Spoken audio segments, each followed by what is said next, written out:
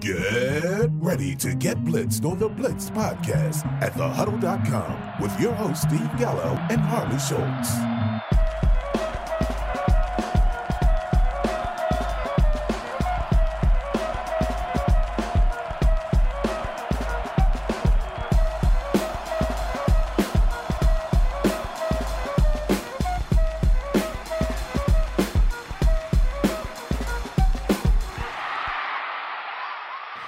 Welcome back to the Blitzed podcast for what is probably one of our most important episodes of the year. It's the episode that's going to lead us to the playoffs. So at this point, you should have playoff seedings taken care of, and this should be the first week of the playoffs. Harley, what can you tell me about playoffs? Playoffs? What are you talking about playoffs? Playoffs. No, unscripted, and just like I thought you would take the bait and run with it. Realistically, you got here with certain players performing for you. Now, unless you're the king of streaming at every single position, which I know if you listen to us from a daily fantasy standpoint, at least you might have some insight on streaming at some positions. But unless you are very, very good at streaming throughout the year, you got here with a basic lineup that was your players that really kind of led you to victory most every week. I think we might even have a term for players like that. What do you call them? Studs? I think that's a good way to describe it, yeah. So maybe one of the segments we'll talk about will be playoff lineups and always start your studs, parentheses, well, I think that, question mark. That's become a very strong statement this year. And I think over the last couple of weeks, we've started to see some people, at least on the Twitter sphere, start to question that statement. I think rightfully so, depending on circumstances. Everything needs context. So we're going to have, that's going to be one of our segments that we're going to get into later. Of course, we will have our DFS. Thanksgiving, how'd you make out, Harley? Thanksgiving was a very thankful day. For those that are watching us on Twitter, I played in the 5K Superflex tournament at fanball.com. It's the tournament that I won 2 weeks ago. And on Thanksgiving Day, I won it for the second time in 3 sets. Nice. So that was a very, very good day.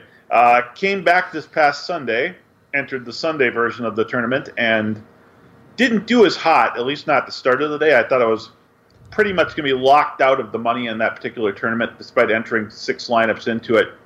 But thanks to some late heroics from James White, Julian Edelman, and Tom Brady in the Sunday night game, I managed to move into 37th in that tournament out of just over 1,200 people. Also ended up taking home a couple seconds with that lineup, too, which was kind of nice. There you go. But it was another roughly 2K winning day for me. So that's not a bad day to be thankful for on a week of Thanksgiving. Exactly. It paid for the turkey. Yeah, that's about where I'm at. I had a lot of turkey. How's that? Like the Browns and the Eagles. A lot of turkey. And the Jets this past weekend, too. Yeah, but the Jets, never mind. I'm not going to bash the Jets. I did see something funny on Twitter, though, this morning, I think it was. Somebody said that the Patriots are the only team, I think it was Darren Rovell, or however you say his last name, where the Patriots are the only team that owns 2 planes. And because of the flu that was going around, they actually put all the sick guys on one plane and the healthy guys on another. And then somebody responded to that. I don't remember who did the response, but it said, if you count the Jets, they actually own 3. Well, for our fans who might be Comedy Central fans, the episode of South Park this week had a huge leaning towards talking about Tom Brady and his health. So if you enjoy South Park and you haven't seen it this week's episode, I certainly won't spoil it for you, but check it out. It's about some of the health and diet issues associated with Tom Brady. Okay. I have a feeling that is not going to be in this week's news, but I want to know what's going to be in this week's news. So I'm just going to go ahead and cut us off and throw it right on over to Harley Schultz for this week's Blitz Podcast News.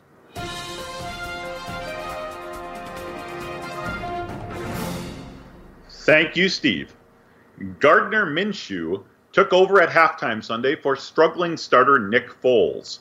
Minshew immediately led the team on an inspired comeback attempt that still fell just short of victory. Following the game, coach Doug Maroney immediately named Minshew the starter for next week. So, it has come to this. Nick Foles has fallen all the way from Super Bowl MVP to riding the pine behind Uncle Rico and his gorgeous mustache. This morning, the Detroit Lions placed rookie tight end T.J. Hawkinson on IR, ending his season. As a Hawkinson fantasy owner, I did a double take when I heard this news, because frankly, I thought that the team had placed him on IR way back in week 2. The Cincinnati Bengals have announced that they'll be getting their star wide receiver back from injury this week. No, I'm not talking about A.J. Green. I'm talking about their best wide receiver, John Ross. The Indianapolis Colts lost another wide receiver to injury this week as Chester Rogers was placed on IR.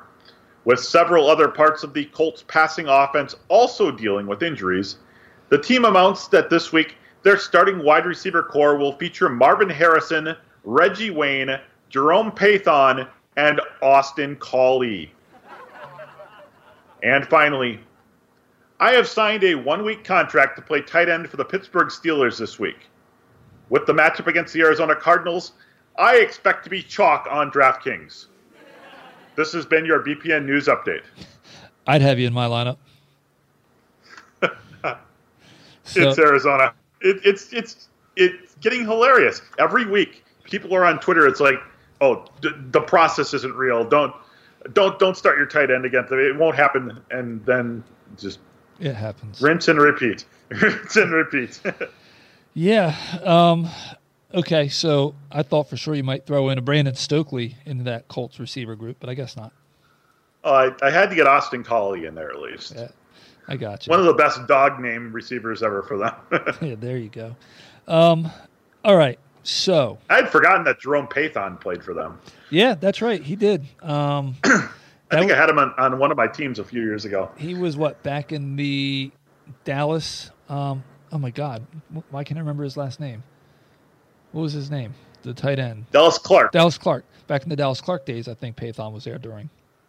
Yeah, Edgerrin James, Dallas Clark. Who else was there around then? Marvin Harrison won me a few fantasy championships. Let me say that. Marvin Harrison remains one of the greatest wide receivers in history, and certainly one of the best offensive weapons that the Indianapolis Colts have ever seen.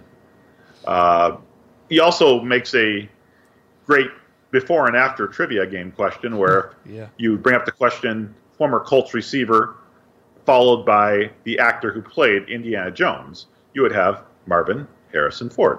Gotcha.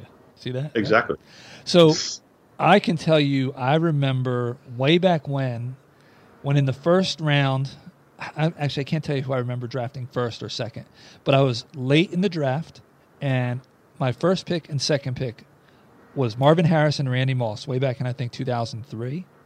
And I do remember, I don't remember the order, but my running backs I ran 3 straight. People thought I was crazy. How did you draft two wide receivers and you're not drafting any running backs, right? Back then. And then I drafted Tiki Barber, Work Done, and Charlie Garner, I think, were my 3 running backs that I drafted. So now I'm 5 rounds in with no first or second round running back and no quarterback. People thought I was nuts, and I wound up just blowing the league away. So that must have been Tiki Barber's one season of success, right?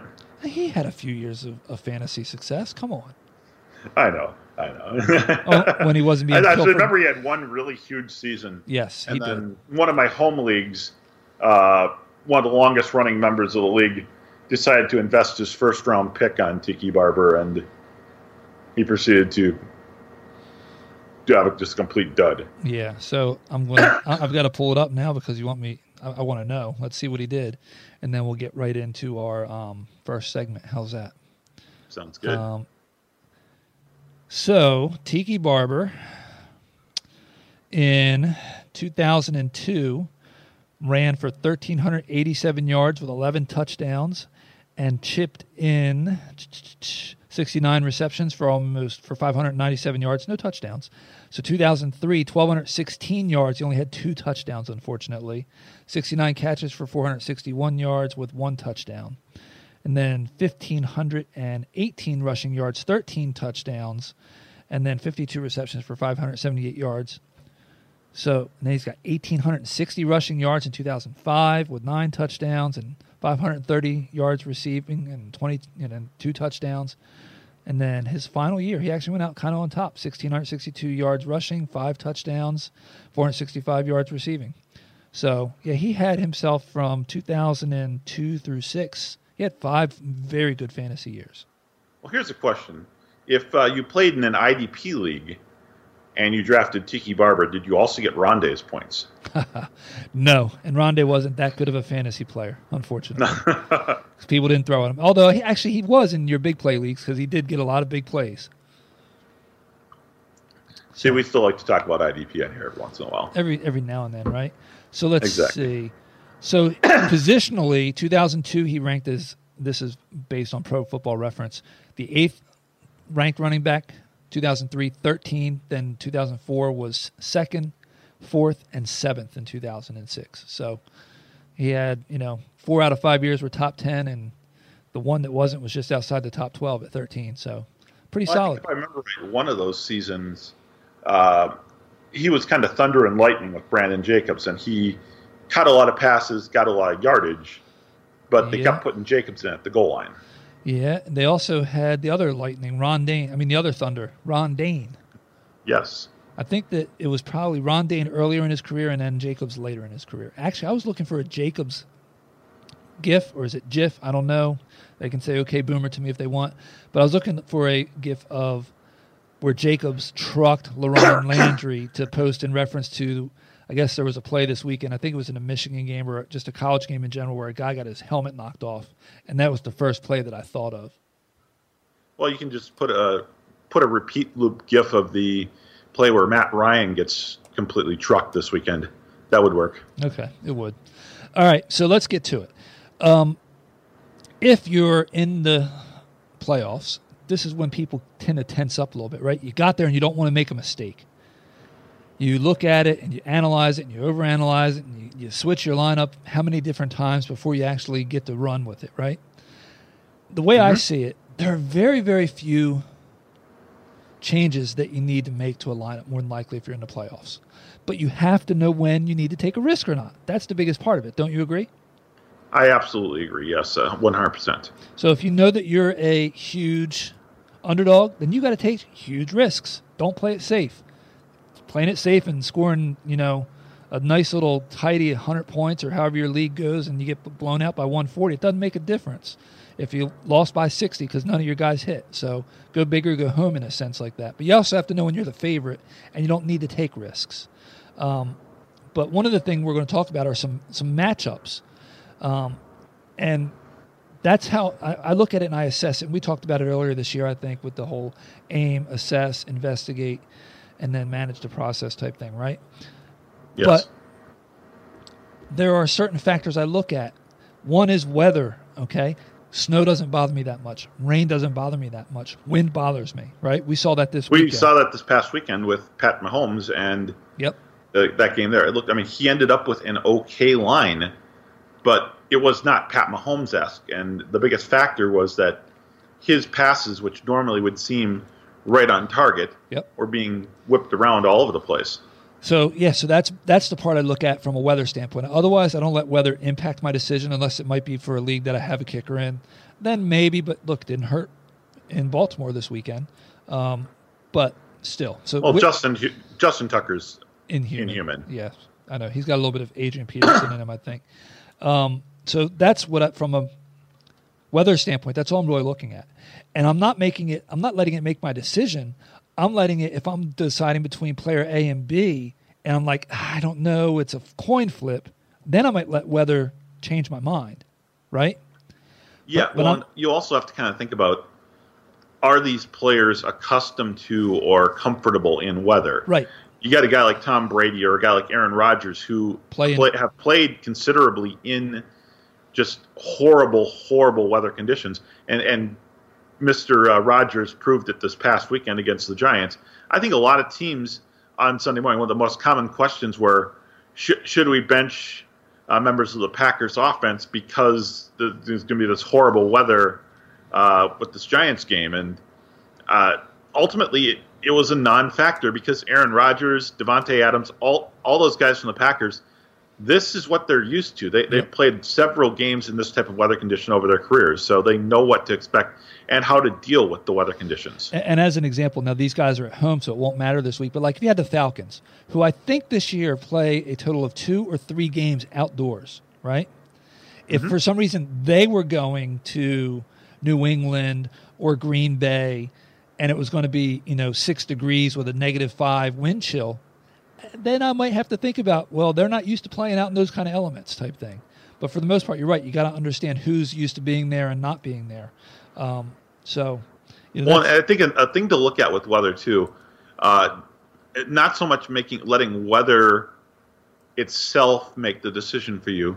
Consider what the weather may do to game script. Yes. Because you might have a situation where game script might increase in a weather condition for a running back. It might decrease throws to the outside, deep passes. Whereas it might also improve then pass quality to running backs, pass quality to pass catching running backs, pass catching tight ends, and use those factors to your advantage. Yep, exactly. So this week there's a few hard decisions for owners of certain quarterbacks. Now, I'm of the mindset that for the most part your quarterback's not going to matter. But if you own a Patrick Mahomes and a Lamar Jackson, you don't want to sit those guys. So there are 4 of them that have pretty tough matchups. 2 of them having even tougher matchups. That's Mahomes going on the road to New England and Lamar Jackson going on the road to Buffalo, as well as Deshaun Watson at home against Denver, and then Russell Wilson against the Rams in, we'll call it Seattle South. How's that? Yeah. Well, and when you look at those sort of things, that's one of the wonderful things about daily fantasy is you can choose to not play those guys in daily fantasy this week if you are concerned about those matchups being tough. But if you're in your regular league's first-round playoffs, you don't got that. You don't get the chance to say, okay, well, I'm just not going to play him this week. No, if Lamar Jackson's your quarterback, unless you happen to get really, really lucky and get him late and have a better quarterback 2 who was you drafted as your quarterback 1 originally, and you didn't trade him at this point, which is kind of silly. But these guys are not going to be benched from your team for the most part because you don't have another option that's going to produce or that has the ceiling that any of them has. Now, what you can look at is say, well, perhaps because of the matchup, they don't have as high of a ceiling. And this kind of gets down to what you're saying about know where you are. If you're going to be in a situation where you need a potential ceiling, then maybe you have to think about possibly alternating for them. But if you're just looking for a high floor, all those guys have a high floor on any given week. And Deshaun Watson proved that last week against the Patriots in a game that, for all accounts, I wanted nothing to do with Watson. I actually had to start him in a couple leagues because he was, this super flex, so it's like you have to start a quarterback in super flex. But you're not excited to play him, certainly. Right. So, what it comes down to is if you own Lamar Jackson, the one thing that you understand with him is at least he's going to add some yards with his feet.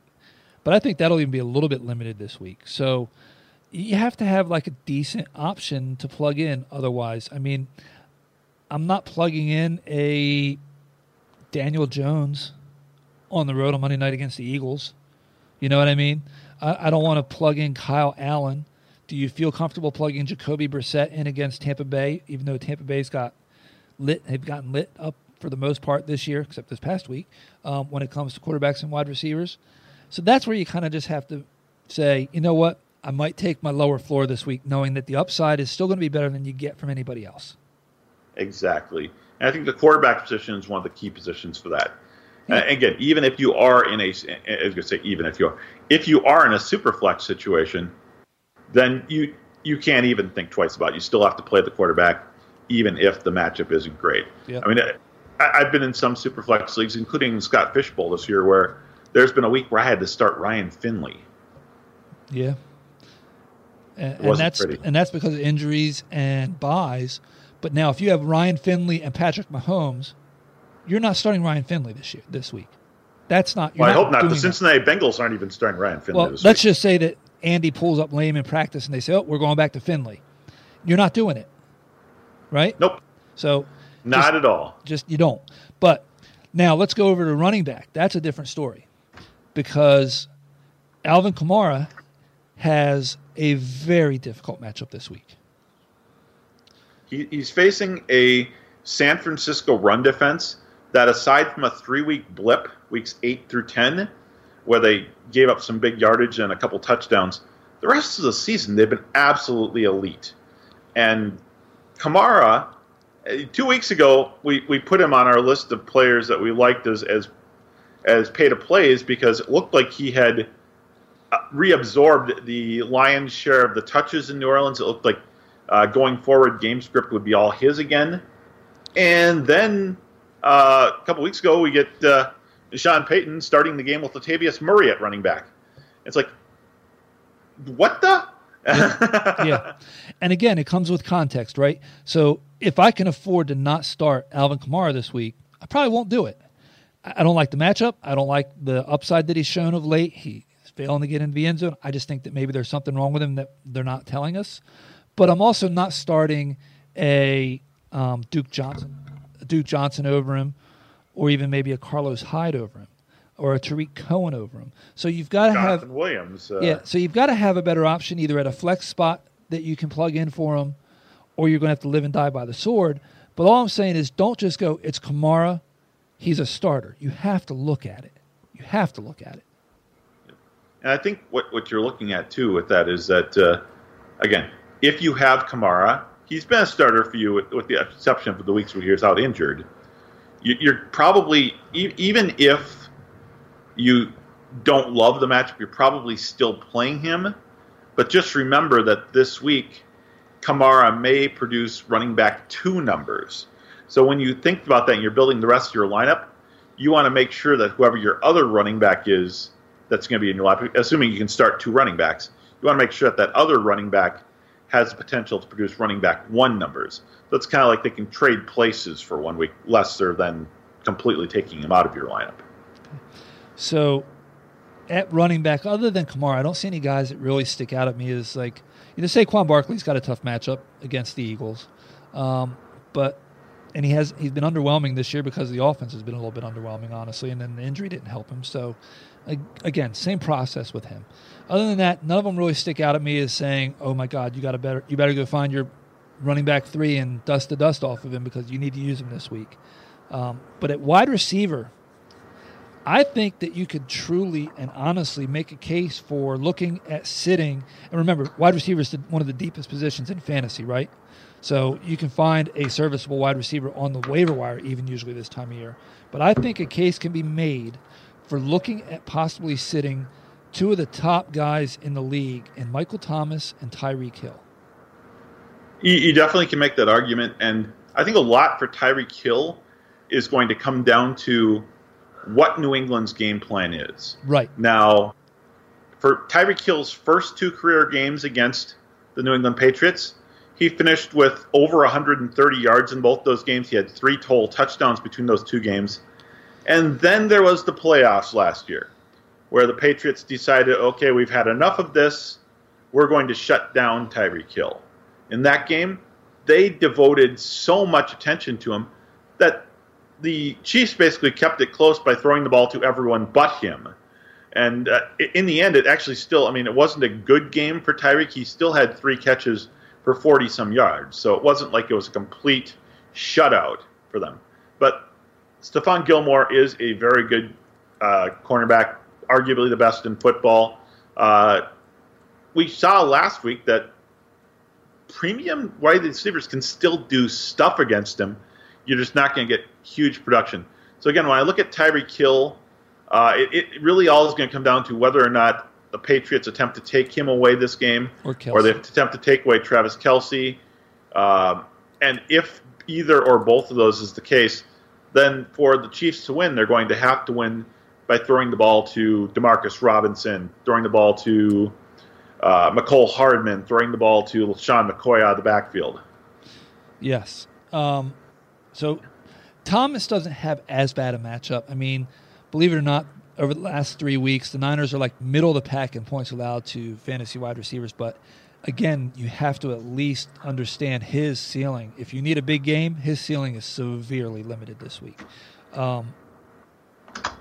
As far and realistically, the big thing that they have working against him, and we'll talk about this a little bit in the DFS segment today, because Michael Thomas, it looks like a questionable matchup. I think you mentioned that there's been some bigger games recently. Wide receiver ones have really struggled against San Francisco, though. And when you look at the case of New Orleans, he's the wide receiver one. Yep. He's also the wide receiver 2. You could argue he's also the wide receiver 3. Yes. So, yes, he may not get wide receiver 1 numbers this week, but he'll definitely give you wide receiver 2 numbers because he's going to get those targets too. That is true. You can look at it that way. But I'll be honest with you. I think that if I have a solid 4, I might be looking at playing them over Tyreek Hill this week. Thomas, I'd be hell-bent to get him out of my lineup. Tyreek Hill, just because of the share of targets, it's really hard to pull Thomas out. Yep, exactly. But, hey, look, Tyreek's line this week could be what he had this past week, and that'd be a very nice ceiling against Stephon Gilmore. Well, and again, if, for whatever reason, if Hill gets a chance, I get a feeling that, again, assuming weather conditions aren't an issue in Foxborough, if I'm Patrick Mahomes, I kind of saw the blueprint for attacking that defense in how Deshaun Watson led the offense there. And basically, Watson was not afraid to throw the ball against them. He threw several passes to both Will Fuller and to DeAndre Hopkins in that game. I think Fuller's got a similar skill set in terms of the speed and downfield ability. Fuller should have had a touchdown. Actually would have helped me a lot in some of my redraft leagues this year. He should have had a touchdown in the second half there that was called back because he bobbled it a little bit as he was going out of the back of the end zone. But I like Hill to score this week. I think that there's going to be enough explosibility in this game that Hill's going to put up a 3 or 4 catch, 70 yards. Most of those yards will come on one long catch for a touchdown. But again, that's normally you don't want to hope or you don't want to hinge your playoff hopes on one long catch for a touchdown. Playing guys like Ted Ginn is great in daily fantasy. Right. It's not great when your championship's on the line. Tyreek Hill is not Ted Ginn. Tyreek Hill has the ability to have multiple 30 to 40-yard long catches in a game. That is true. What about Stephon Diggs against the Lions? But does he get the Darius Slay treatment? What do you see there? So all you have to do is look back a couple weeks to the previous meeting between the Lions and the Vikings. In that game, Adam Thielen played for about 1 series. On that series, he caught a short touchdown pass. In that game, Slay had basically lined up opposite Thielen for that first series. Now, Thielen is not back playing tonight. This is Monday Night Football against Seattle, where we're watching right now. He's not playing tonight. He was supposed to be back tonight, but he had a setback to his hamstring injury. Now, we're all hoping here in Minnesota, at least, that he is back ready to go next week. But if he isn't, then, you're looking at Stephon Diggs here. It's not an unreasonable thought to think that Diggs will be covered by Darius Slay. But if you go back to that game again where Thielen got knocked out really, really early, when that happened, Slay switched his coverage over to Diggs for the most part, and Diggs posted 140-plus yards. So, again, if Thielen isn't out there, Kirk Cousins will still force the ball to Diggs. It might not be pretty, but he's not going to be covered by Slay the entire game, even if Thielen is out there. So I like Diggs. I don't love Diggs, but then again, Diggs, same thing. Diggs is not a guy that carried your team into the playoffs. Diggs is the guy who, for most of the season, was a wide receiver 2 for most players. So you have a lot easier time subbing in, say, a Devontae Parker against the Jets or a Zach Pascal against Tampa Bay. Guys in that range might feel a little bit more comfortable playing instead of Diggs if Thielen is out and you are concerned about the Slay possible treatment there. Okay. I'll tell you what. I know we started off saying that we were going to talk about studs, but I just thought of somebody looking at some stuff here. And what do you do with Courtland Sutton this week? I think you call him a stud. Okay, yeah, you do. So now, do you play him this week? Because he is facing a Texans team that over the past 3 weeks is giving up the fewest amount of points to wide receivers. I didn't think he would do good last week, and he did absolutely great. Yep. The guy's such a physical specimen. I'm really sad I don't have any dynasty shares of Courtland Sutton. And he's on the road. I'm going to tell you right now, it's going to be an unpopular take. I do not play Courtland Sutton this week. Again, if you have Courtland Sutton on your roster, he's not your wide receiver 1. He's not your wide receiver 2. He's been your wide receiver 3 most of the season. Right. So it's a little bit easier to flex away from him. But after that game last week, I just don't think I could do it. Okay. I almost feel more confident starting him right now than, say, a guy like Diggs. Okay. I get it. So now let's talk about this. You hinted at this guy in the news, but then didn't talk about him per se. But A.J. Green, what if he is back? How do you handle that? Can you start him? No. You can only even if he's back. A, you don't know how much he cares, and how much of a snap count he's on. He's going to be on a snap count. C, you're also going to have Tyler Boyd. You're going to have Auden Tate. You're going to have Alex Erickson. You're going to have John Ross back. It's not exactly setting up to be it's a good matchup, certainly. But if go ahead. If you've got Green on your roster to this point, you're wasting a roster space. I'm sorry. Well, that is me. He's not coming back. That is me. I refuse to drop him. I've kept him on IR basically all year. But here's what I'm going to tell you. If you're a 40-point underdog, yeah, start him. It's worth a shot because you're probably going down anyway, right? So just on the off chance that if he's active and he plays and he scores, 5 catches, 118 yards, and 2 touchdowns, it's possible. What you got to do is if you're going to do that, go on Twitter and grab the meme of the dog sitting in the coffee shop while everything's burning around him. Yes. I think that pretty much sums up that situation. Okay, so now here's another guy that definitely will be in people's heads on if they should or shouldn't start him, and this one's going to be more difficult than A.J. Green. What do you do if Julio Jones is active? Great matchup. Great matchup, right? It was a great matchup a couple weeks ago, too. And right. Well, his final line was serviceable. It was not exactly awe-inspiring. So now he's got the same matchup that he failed to cash in on earlier. The only difference will be location this time, playing at home. And he's coming off the injury, so you don't know how he's going to respond. So is he somebody that you can sit? Because he's somebody you probably rode to the playoffs. Yeah, I'm probably going to play Julio and hope that he gets through the game. When you've got a guy like Julio coming off of an injury in the playoffs, you really have to watch the practice reports, particularly on Thursday and Friday, because I'm not sure. Julio's is a soft tissue injury, correct? Yes. And that is always the biggest concern. Yep. If you've got a player, particularly a wide receiver with a soft tissue injury, is early on in the game, a la Adam Thielen, he gets hurt, and all of a sudden he's just taken out of the game for safety precaution reasons. Well, one of the things that'll be in his favor if he's able to get healthy and go is at least it's in Atlanta, so it's in a temperature-controlled environment. You don't have to worry about it tightening up because it's cold out or something like that. Now, granted, I believe that Thielen got hurt when they were playing at home in the Dome too, but it still takes away one of the parts of an equation that you don't have to worry about. Yeah, it does to some degree, but again, you're playing him, I think, in this case, assuming that he gets through Thursday and Friday with a full practice. If he is even limited on Friday, you're probably starting him. But if he practices less than limited on Friday, then I just don't feel comfortable putting him out there again in what should be a good matchup. Yep.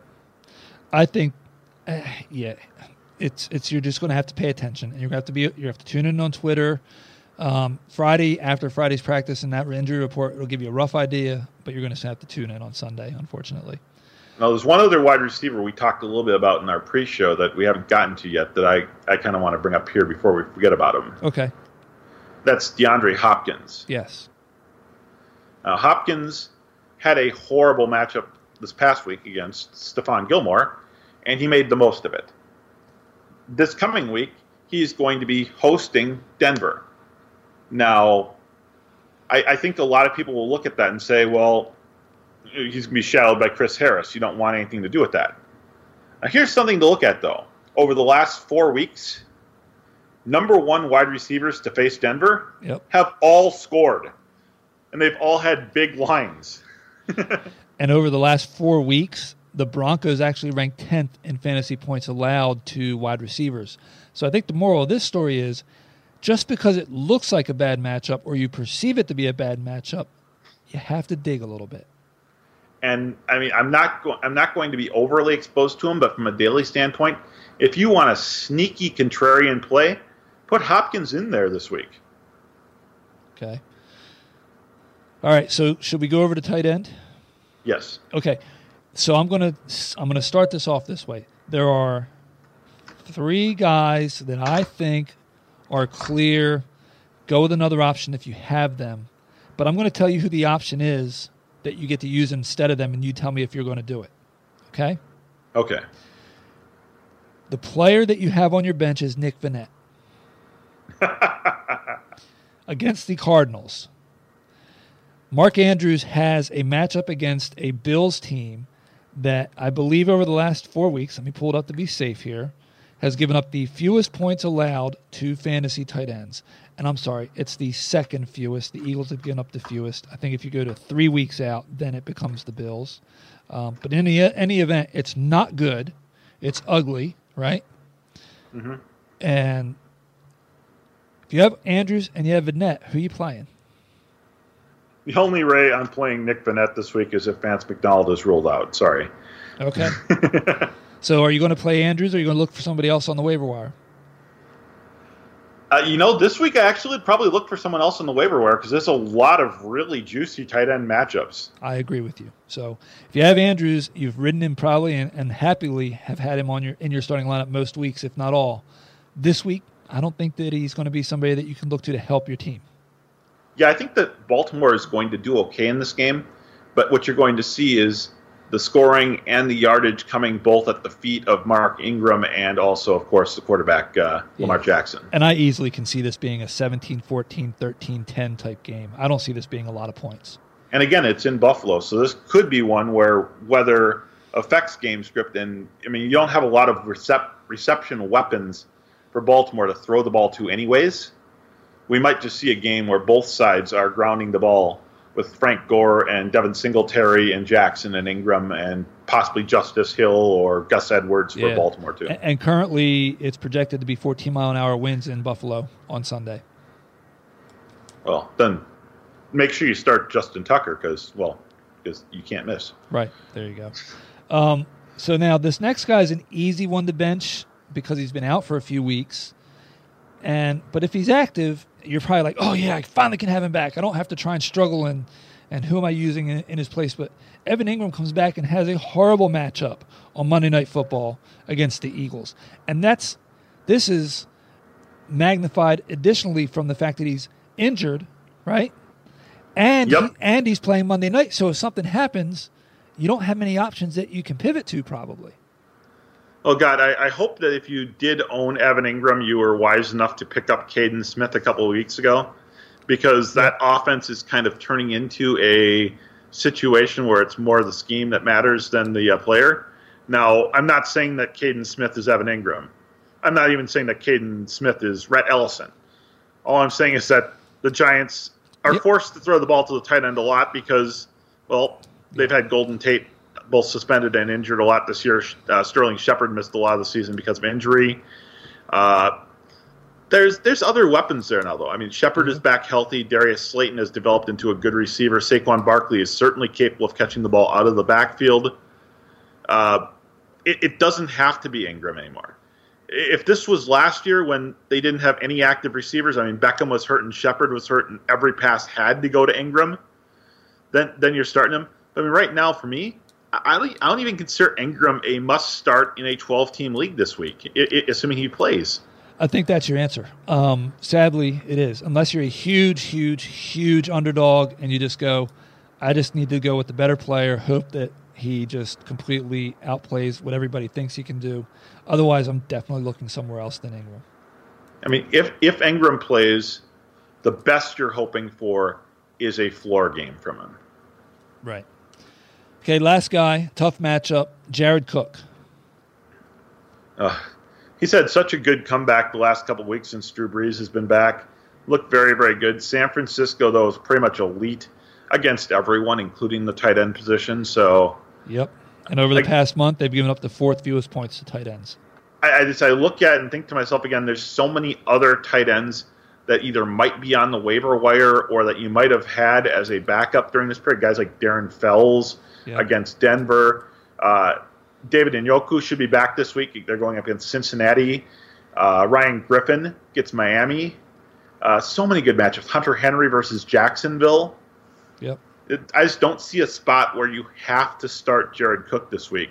I agree. I think he's a hard pass this week. I mean, he also dropped 16 touchdowns last week. So you have to wonder, does Drew trust him enough to throw him the ball again in the end zone? But, that's just part of it. But no, I'm sitting him if I own him and I'm looking somewhere else because I think you can mine some value at tight end this week. Yeah, and again, it's kind of odd because a couple weeks ago we were talking about the barren wasteland that was tight end when Ryan Griffin and Jacob Hollister were like two of the top options available. Yep. And now all of a sudden we've got just riches aplenty. And we may even get Austin Hooper back this week. Yep, and if he's back this week, I'm not starting him. But that's okay. All right, so hopefully that helps people at least understand how they should be looking at their lineup setting for the playoffs. And we'll do this again next week to look at any of the harder or more difficult matchups to decide what and how you should proceed with them. But right now, we're going to go where you don't have to play guys that have bad matchups, and that's to the DFS segment. And believe it or not, Harley and I thought that last segment would be a short one, and it wound up being a long one. So we might have to see what we can do to save some time here. But, Harley, set the over-under. This is going to be a tough week because all the teams are playing with the exception of the Sunday night and Monday night football game. So there's a lot of players to choose from. I'm going to go with a low number. I'm going to say 3. Oh, you stink, man. That's the number I had in my head. I'm going to take the under. No, okay. You know what? No. I'm not. I'm going over. Okay. I'm going over. All right. You ready to get out the gate matching on the first one? I don't think we will. You don't? Okay. I'm going to pay up for Aaron. Okay, we did. Rodgers proved last week that he could beat a bad team in bad weather. Well, this week he gets to face another bad team, also probably in bad weather. Yep. So I'm definitely going to start A-Rod. And then my stay away, it was easy to pick A-Rod because I just kept coming down the list, and the first two guys I don't like, so I wrote them both down. And my stay aways came down to Lamar Jackson or Patrick Mahomes because they're both on the road, so I don't get to ding one more than the other. Jackson costs more, right, by a little bit on each site, so that should default me to him. But the fact that he can make up a little bit with his legs has me leading to I'm going to stay away from Patrick Mahomes this week. Wow, I think the over is going to hit because that is also a match. I decided to stay away from Pat Mahomes. New England just took a loss on national television. Yep. That's not going to sit well with Kraft and Belichick. Nope. Prior to last week, the Patriots had allowed 4 passing touchdowns over their complete first 11 games. Then Deshaun Watson hit the field, and he did pretty good. And again, I'm not saying Mahomes is going to have a bad game here. I actually think it's going to be a shootout. I think Mahomes will probably throw for about 303. Oh, I think he'll be lucky to do that. Which, again, if he does do that, that's kind of Mahomes' floor most weeks. That's his ceiling. But that's his ceiling this week. And again, when I can get Aaron Rodgers for cheaper than that, and I think Rodgers is also going to have 303, it's very easy to see why I'm not going to pay up for Pat Mahomes. Here's how I see it. I can't speak to the New England offense, but I can speak to the New England defense. They're angry. And right. So I don't know if New England's going to get a win because the offense has some issues. But this could wind up being a 13-7 type game or a 13-10 type game. And New England loses it. But guess what? That doesn't mean that Pat had a great game. So I thought it was easy to use him as my stay away. Well, and I think what we've seen over the last couple of weeks is that one of the successes to succeeding against New England has been establishing a running game. Yep. And for the most part, Kansas City does everything possible to not establish a running game. Yes. So it'd be interesting to see how that plays into the mixed match between the two teams there come Sunday. Okay. So my value play, I had one guy, wrote him down. I started to cross him out, looked at another guy, said, nah, I'm going to cross him out. Then put another guy down as a note because I'm not going to use him as my value, but I thought I'd mention him anyway. So that guy's Tannehill. And it came down to I wrote down Darnold first, and then I went to Brissett because he's playing at Tampa Bay, and we know Tampa Bay's almost been like, tight ends in Arizona. But Tampa Bay played pretty well this past week. It did. So I think the Jets actually bounce back. They're going to be at home. I wish he was cheaper, but I have Darnold as my value play this week. I don't have a problem with that. I ultimately chose Tannehill myself at Oakland. It's a little scary. Again, you've got not an East Coast team, but a team close to the East End traveling to the West Coast. So there's that factor working against him. But over their last 9 games, the only quarterback to not have multiple touchdowns against the Raiders was Ryan Finley. And I think that was the day I started him. Yeah. So I don't know. Maybe it's a misconception of mine, but one of the things that I have in my head is that Tennessee seems to be very up and down, and they just had a big up. And I'm going to try and pull up their schedule so I can see if I have any merit with that. But I just feel like I just think there's a letdown coming.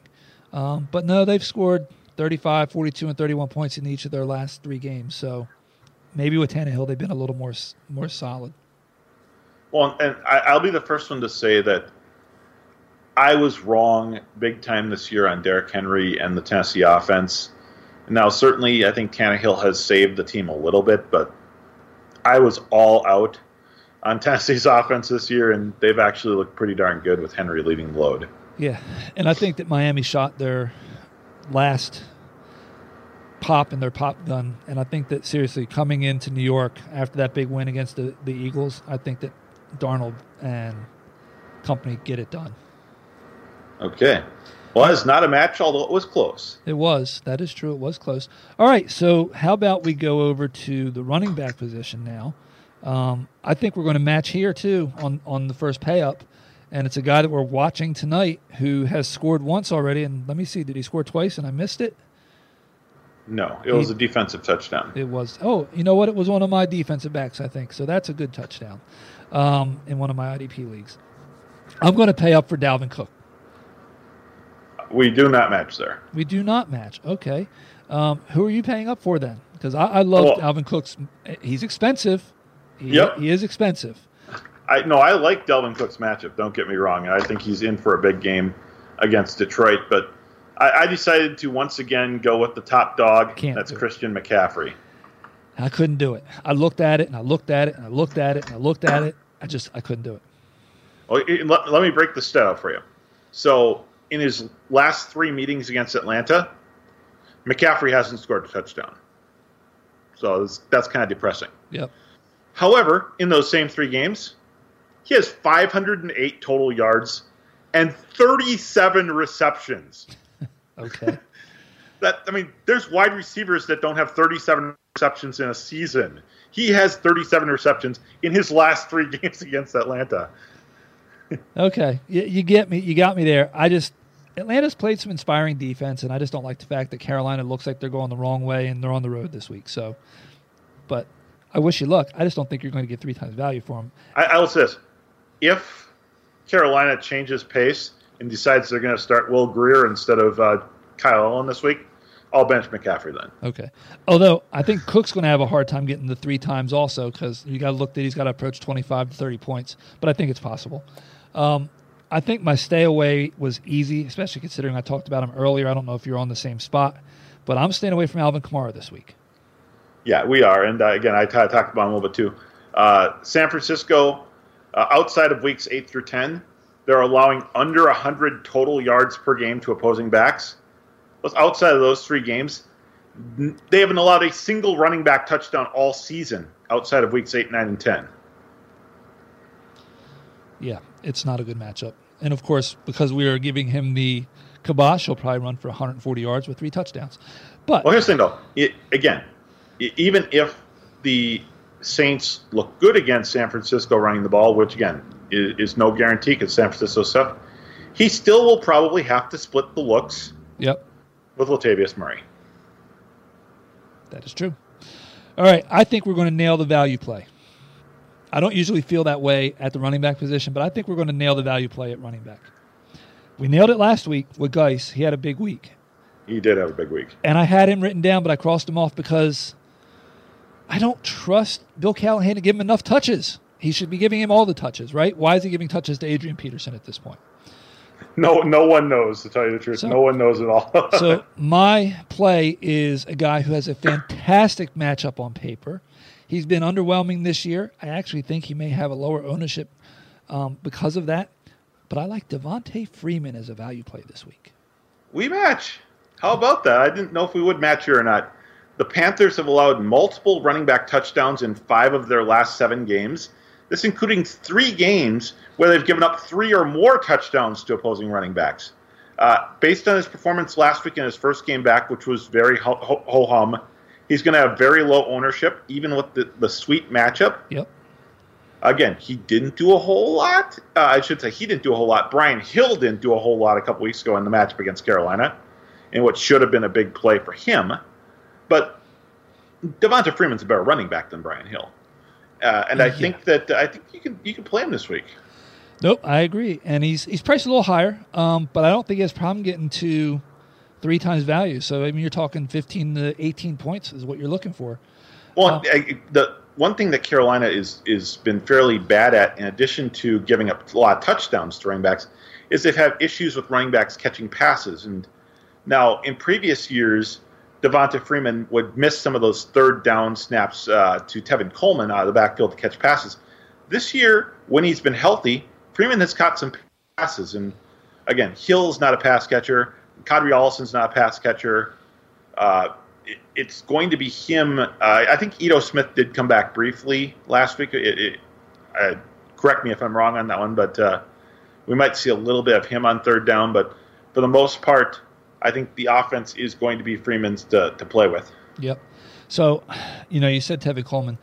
I had a problem because with Damian Williams being ruled out, I was using him as a running back 3 this week because I liked the matchup. I don't know why I did, but I did. So instead I had to decide between Deontay Johnson or Jamison Crowder. And I put both of them in, and I left Raheem Mostert on my bench.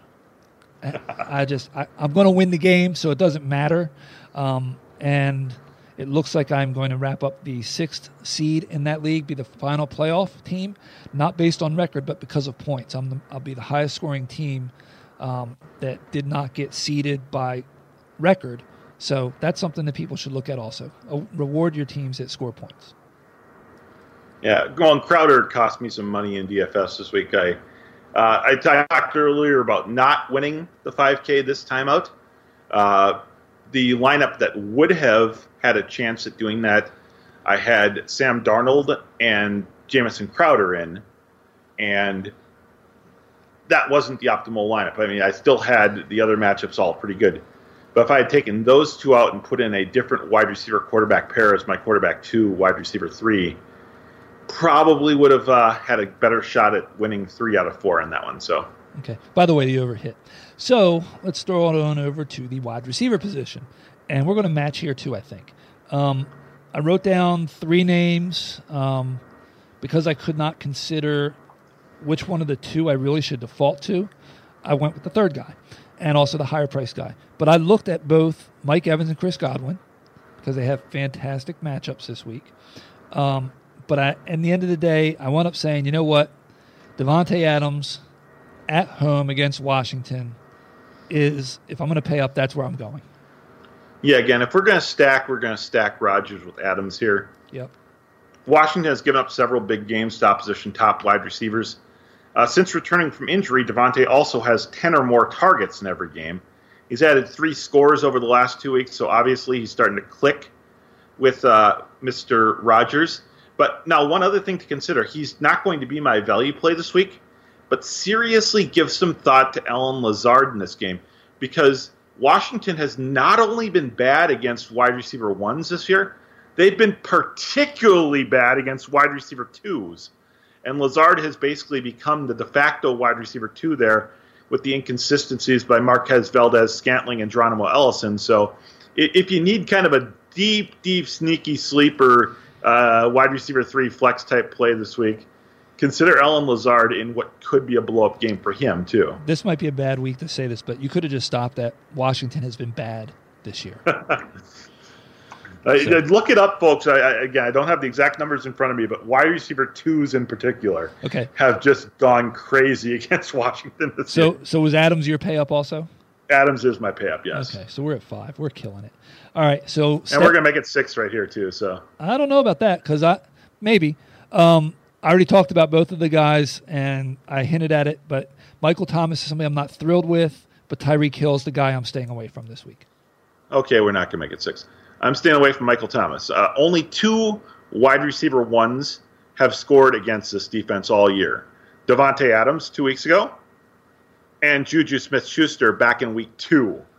In the other 10 games, opposing wide receiver 1s are averaging 3 catches and 30 yards with 0 scores. And that number, that's buoyed by a game in week 3 when Tyler Boyd had 10 catches for 122 yards and no scores. If you take that one out of the equation, in the other 9 games, opposing wide receiver 1s are averaging 2.4 catches and 20 yards with 0 scores. Okay. That's impressively bad. Well, any way you look at it, people should understand. Stay away from Michael Thomas and Tyreek Hill, as far as I'm concerned. Okay. I bet we match on the value play, and that's a tough one to match on. We're not going to match on this one, I don't think. We're not? Okay. I didn't think we were going to match on Devonta Freeman, though, either. So. Well, I said this guy's name earlier, so maybe not, but I'm going to say I like the matchup for Steelers wide receiver. I don't like the fact that he's still got a duck man throwing to him, but Deontay Johnson. I'm not going with him as my matchup, no. Okay. I thought that was kind of deep. Who are you going with? Well, I'm also digging a little deep. I'm going with Zach Pascal versus Tampa Bay. I looked at that. I'm not going to lie to you. I looked at that. Tampa is awful against the pass, and Pascal is the only actual living, body-breathing wide receiver left on the Colts roster. So I looked on my fantasy league. The only other wide receivers to catch a pass for Indianapolis last week was undrafted 4-year veteran Marcus Johnson. And with a name like Marcus Johnson, you know that's a fake name. That guy doesn't really exist. And then something called Ashton Doolin. He's an undrafted rookie with a name that's actually weird enough they might actually be real. I don't know. But Marcus Johnson doesn't exist. I'm pretty sure that's a fake name. That's all part of why I decided not to go with Pascal, actually, because there's just nobody else there for them to focus on. Jack Doyle. Okay. Mo Ellie Cox. There you go. You know I like Mo. All right, tight end. Let's wrap this up quick and easy. We're approaching the hour mark, so we actually got back on track. Paying up, I thought it was relatively easy, but there's risk because we know Belichick always wants to take somebody away, and it's deciding who's he going to take away. I think it's Hill, so that means I'll pay up for Kelsey.